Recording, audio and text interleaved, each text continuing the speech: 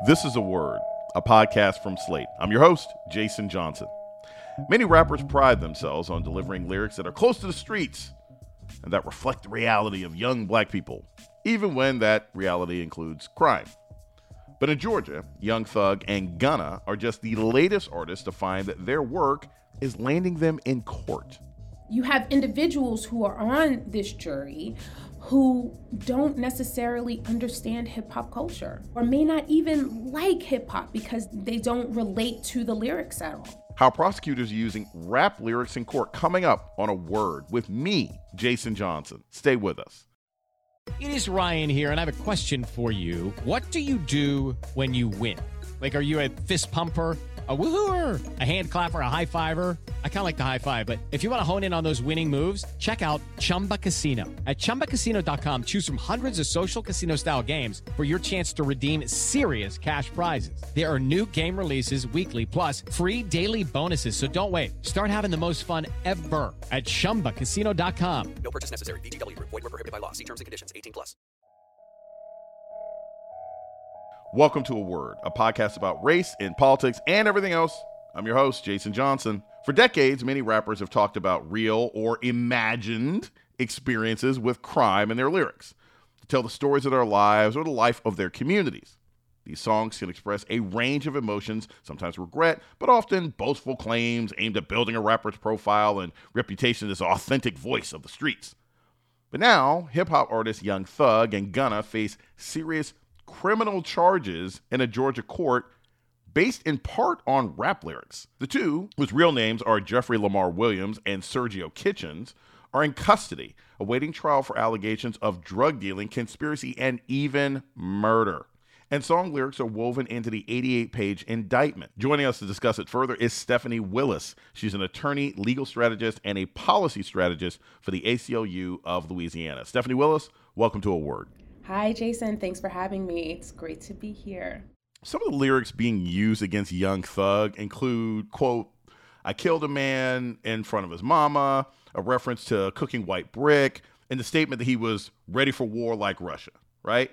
There are no names, nothing specific, and in the instance of the last lyric, ready for war like Russia, there's like no crime being cited. So how are prosecutors trying to tie these words to actual charges if he's not given specific times, locations, or people? Prosecutors will usually use these lyrics for purposes of introducing evidence. And so they will use these lyrics to show intent and motive. And you're correct. What we call this, it's actually vague, that there's no way that you can tie these two quote unquote incidents together, his charges and the alleged lyrics, right, that they're trying to use against them. But me as a former prosecutor, it's lazy. If you have substantial evidence that you're going to use to charge an individual of a crime, use that evidence. Don't try to use the artist's artistic expression. Why is it that we're using the words of hip hop artists, and excuse me, many people may try to say that this is cliche, who are majority black and brown? Why are we using that? That's the public outcry for me. So we have a clip from a court proceeding in June, and we're hearing from Young Thug's attorney, Brian Steele. Here's the quote. And the prosecutor, I noticed, read or paraphrased some words in Act 9. All I ever wanted was the money, and then moved on to put him in a wheelchair, taking it totally out of context. This is a song, and the dangerous thing about where we are with them believing that they can pick and choose song lyrics or portions of song lyrics is that they don't know what they're talking about, but they're putting it in here as though it's fact. They could not tell you, I guarantee, who wrote the song, who was actually singing a particular lyric in this song, or what the song is referencing. And that's what's dangerous. And I know at some point we're going to be arguing about whether these song lyrics go to anything specific in the indictment. As Mr. Steele said, lyrics are like open to interpretation, and the person who's rapping may not be the person who wrote the line. If it's not clear that Young Thug actually wrote some of these lyrics, how would a prosecutor even make the connection if it's a lyric that the artists themselves didn't produce? I think a lot of the times when we're thinking about hip hop artists, rap artists, there's a lot of clout in writing your own lyrics. So let's also recognize that, like if you don't write your own lyrics, it can be seen as inauthentic. And so I think that there's a lot of clout in showing that, yes, I did write these lyrics on my own, but you are correct. There are times when there are a bunch of individuals in the studio writing these lyrics, or someone, contributes. Essentially, it's the artist themselves that is expressing the words that are on the page, right? I think it's a great legal argument for the defense attorney to make that just because he's the one that's saying the words, that doesn't mean that he's the one that actually wrote it. And I think that this will give the judge a better opportunity to really kind of weigh the decision as to whether or not the lyrics should be used against the defendant. We're going to take a short break, and we come back. More on rap lyrics and the law with attorney Stephanie Willis. This is A Word with Jason Johnson. Stay tuned. Lucky Land Casino, asking people, what's the weirdest place you've gotten lucky? Lucky? In line at the deli, I guess? Aha, in my dentist's office. More than once, actually. Do I have to say? Yes, you do. In the car before my kids' PTA meeting. Really? Yes. Excuse me, what's the weirdest place you've gotten lucky? I never win and tell. Well, there you have it. You can get lucky anywhere, playing at LuckyLandSlots.com. Play for free right now. Are you feeling lucky? No purchase necessary. Void where prohibited by law. 18+. Terms and conditions apply. See website for details. This is Jason Johnson, host of A Word, Slate's podcast about race and politics and everything else. I want to take a moment to welcome our new listeners. If you've discovered A Word and like what you hear, please subscribe, rate, and review wherever you listen to podcasts. And let us know what you think by writing us at aword@slate.com. Thank you. You're listening to A Word with Jason Johnson. Today, we're talking about prosecuting rap artists for their lyrics with attorney Stephanie Willis. Why is it not enough to just assert freedom of speech? Like, let's say I did write the lyric. Why can't I just say it's my freedom of speech to write, produce, and present music about anything? You actually can. The problem with that is that courts can generally reject First Amendment when the prosecutors are able to persuade the judge that lyrics are tied to actions by the defendants and the witnesses. So that's where that becomes a problem. If we're going to talk about First Amendment, if we think about a case, Dawson versus Delaware, where the Supreme Court stated you can't use an individual's group affiliation and use it against them. It's morally reprehensible. So in that case, the defendant was a part of the Aryan Brotherhood, right? And so they wanted to use the fact that he was associated with the Aryan Brotherhood for purposes of sentencing. And the court essentially said, no, you can't do that because it's not tied in with the case. It has to be tied into the charge that is being made by the state. What makes you decide I'm going to use rap lyrics against Young Thug and Gunna versus, nah, I'm just going to try and let the evidence stand on to this? Is it really just kind of a Hail Mary in order to bolster your case, or it really is, no, I actually think this is going to help the jury understand this?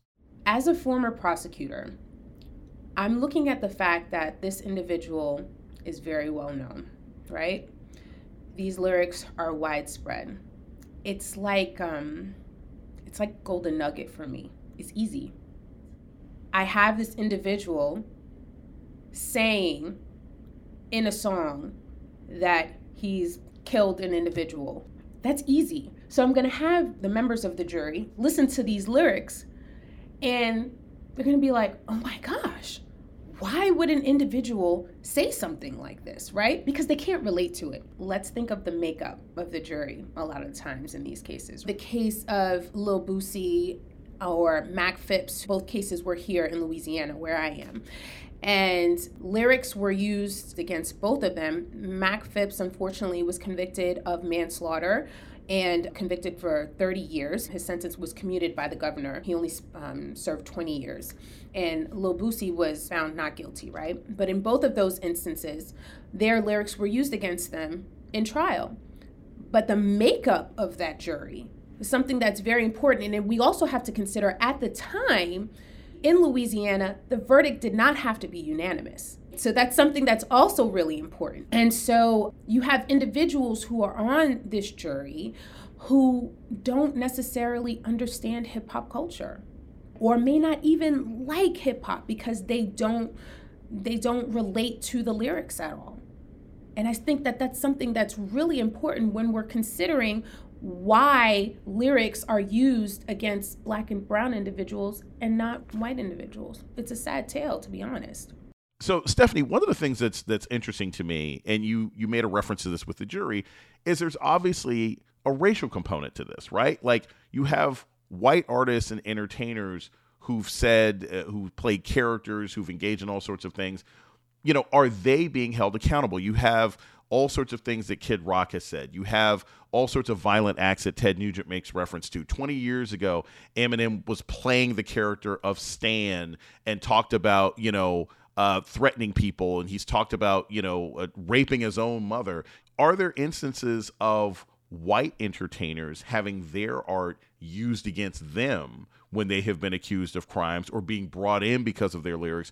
Or does it mostly seem to be something that we hear being used against Black people?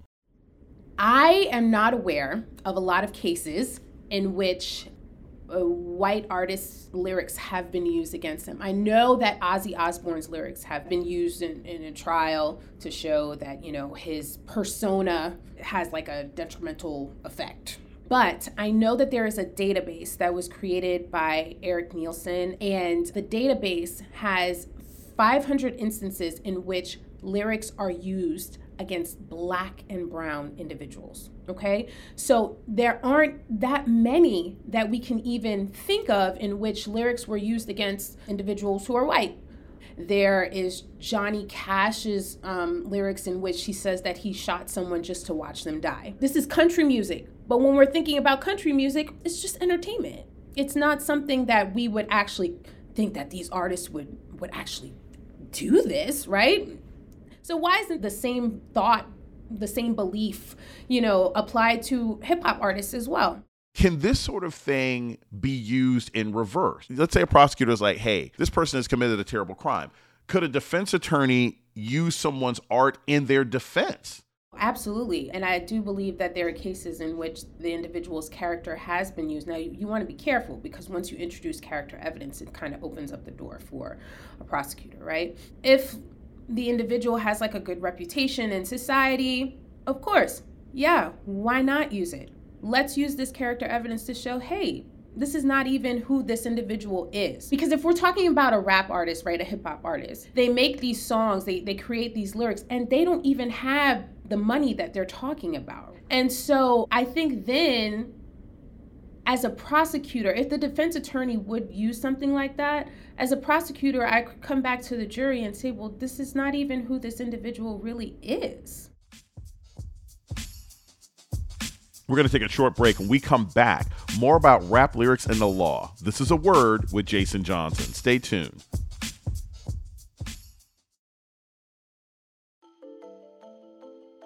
Hi, I'm Jeremy Stahl. I'm Slate's jurisprudence editor. Ordinarily, I edit our courts and legal coverage from the comfort of my home office in Los Angeles, but for the next month and a half, I will be locked in a lower Manhattan courtroom with the rest of the press, a jury of 12 New Yorkers, Justice Juan Merchan, prosecutors, Trump's defense team, and the former president himself as history unfolds. I've temporarily moved myself and my family from Los Angeles to New York to cover this case firsthand, like I have done in other cases, including the Paul Manafort case, the Roger Stone criminal trial, and Donald Trump's first impeachment. I'm hoping that my background knowledge of the many, many criminal travails of our former president can offer something to you, Slate's listener. Over the next several weeks, you'll be hearing from me on Amicus, Slate's legal podcast, and in articles on Slate.com. From the jury selection to the opening arguments to the witness testimony and cross-examination and the prosecution's case and the defense's case, and ultimately to a final verdict. We will be providing you wall-to-wall coverage throughout the entirety of the trial as it unfolds from the courtroom. There's no way I'd be able to do it without the support of Slate Plus, So if you're not already a subscriber, please join today by clicking try free at the top of the Amicus show page on Apple Podcasts, or visit slate.com/Amicus Plus to get access wherever you listen. Thank you so, so much.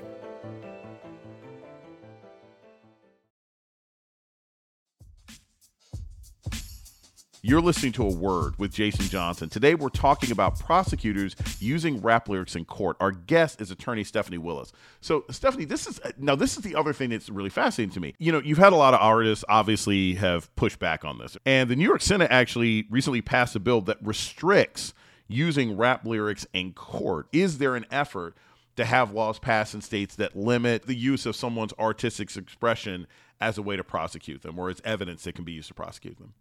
I don't know of states that are actually trying to enact that into law, okay, other than New York at this time, which I think it's great. Under the Senate bill, I think that it doesn't outright ban prosecutors from using the lyrics or other forms of creative expression, but it would require them to prove that the words are literal rather than figurative or fictional when they're presenting it to a jury.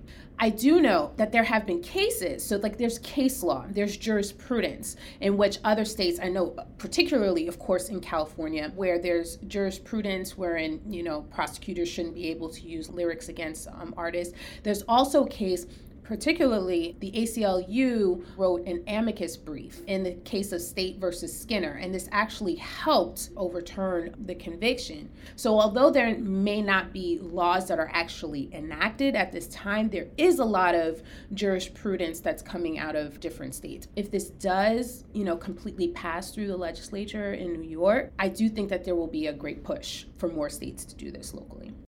In this society where we're seeing these sort of moral panics, where we're seeing this sort of theocratic, I find this immoral, et cetera, are we living in a time where artists and rappers in particular could be under attack? Do we have to fear sort of hip-hop McCarthyism, where conservatives across the country are going to try and use legislation and or the courts to shut down music and consequently shut down a large part of African-American culture? I do think that we are living in times that are scary. You have hip hop artists like 50 Cent, you have Killer Mike, who are making statements saying, be careful what you say. Your artistic expression is in jeopardy because individuals are going to use this as evidence against you. We are living in scary times right now. Even though we are living in crazy times and we have individuals who are doing a lot of things that we never thought that we would see in our lifetime, I want to be hopeful in thinking that we are not in a place where individuals who are in positions of leadership can limit the way in which we express ourselves. Stephanie Willis is an attorney, legal strategist, and apology strategist for the ACLU of Louisiana. Stephanie Willis, thank you so much for joining us today on A Word. Thanks for having me. And that's A Word for this week. The show's email is aword@slate.com. This episode was produced by Christy Taiwo Makanjula. Alicia Montgomery is the vice president of audio at Slate. Our theme music was produced by Don Will. I'm Jason Johnson. Tune in next week for A Word. Hey guys, it is Ryan. I'm not sure if you know this about me, but I'm a bit of a fun fanatic when I can. I like to work, but I like fun too. It's a thing. And now the truth is out there. I can tell you about my favorite place to have fun. Chumba Casino. They have hundreds of social casino style games to choose from with new games released each week. You can play for free anytime, anywhere. And each day brings a new chance to collect daily bonuses. So join me in the fun. Sign up now at ChumbaCasino.com. No purchase necessary. VGW. Void where prohibited by law. See terms and conditions. 18+. Hi, this is Dahlia Lithwick, host of Slate's legal podcast, Amicus. If you're listening to this show, you might be interested in Amicus's live show that we're hosting in Washington, D.C. on Tuesday, May the 14th. My colleague, Mark Joseph Stern, and I will be talking to some amazing guests, including Sherilyn Ifill and a sitting state Supreme Court justice. all about how originalism, a relatively recently invented way of interpreting the Constitution, has taken over the Supreme Court and radically reshaped the law. It's been doctrinal rocket fuel for the conservative legal movement and facilitated the rolling back of abortion rights, the expansion of gun rights, and the obliteration of the separation of church and state. And as another wildly consequential Supreme Court term careers to its end, the court's originalists are on a tear. But there's something you can do about it, and we hope you'll join us in D.C. on May 14th to explore the possible pathways out of the current situation. Go to slate.com/amicuslive for tickets.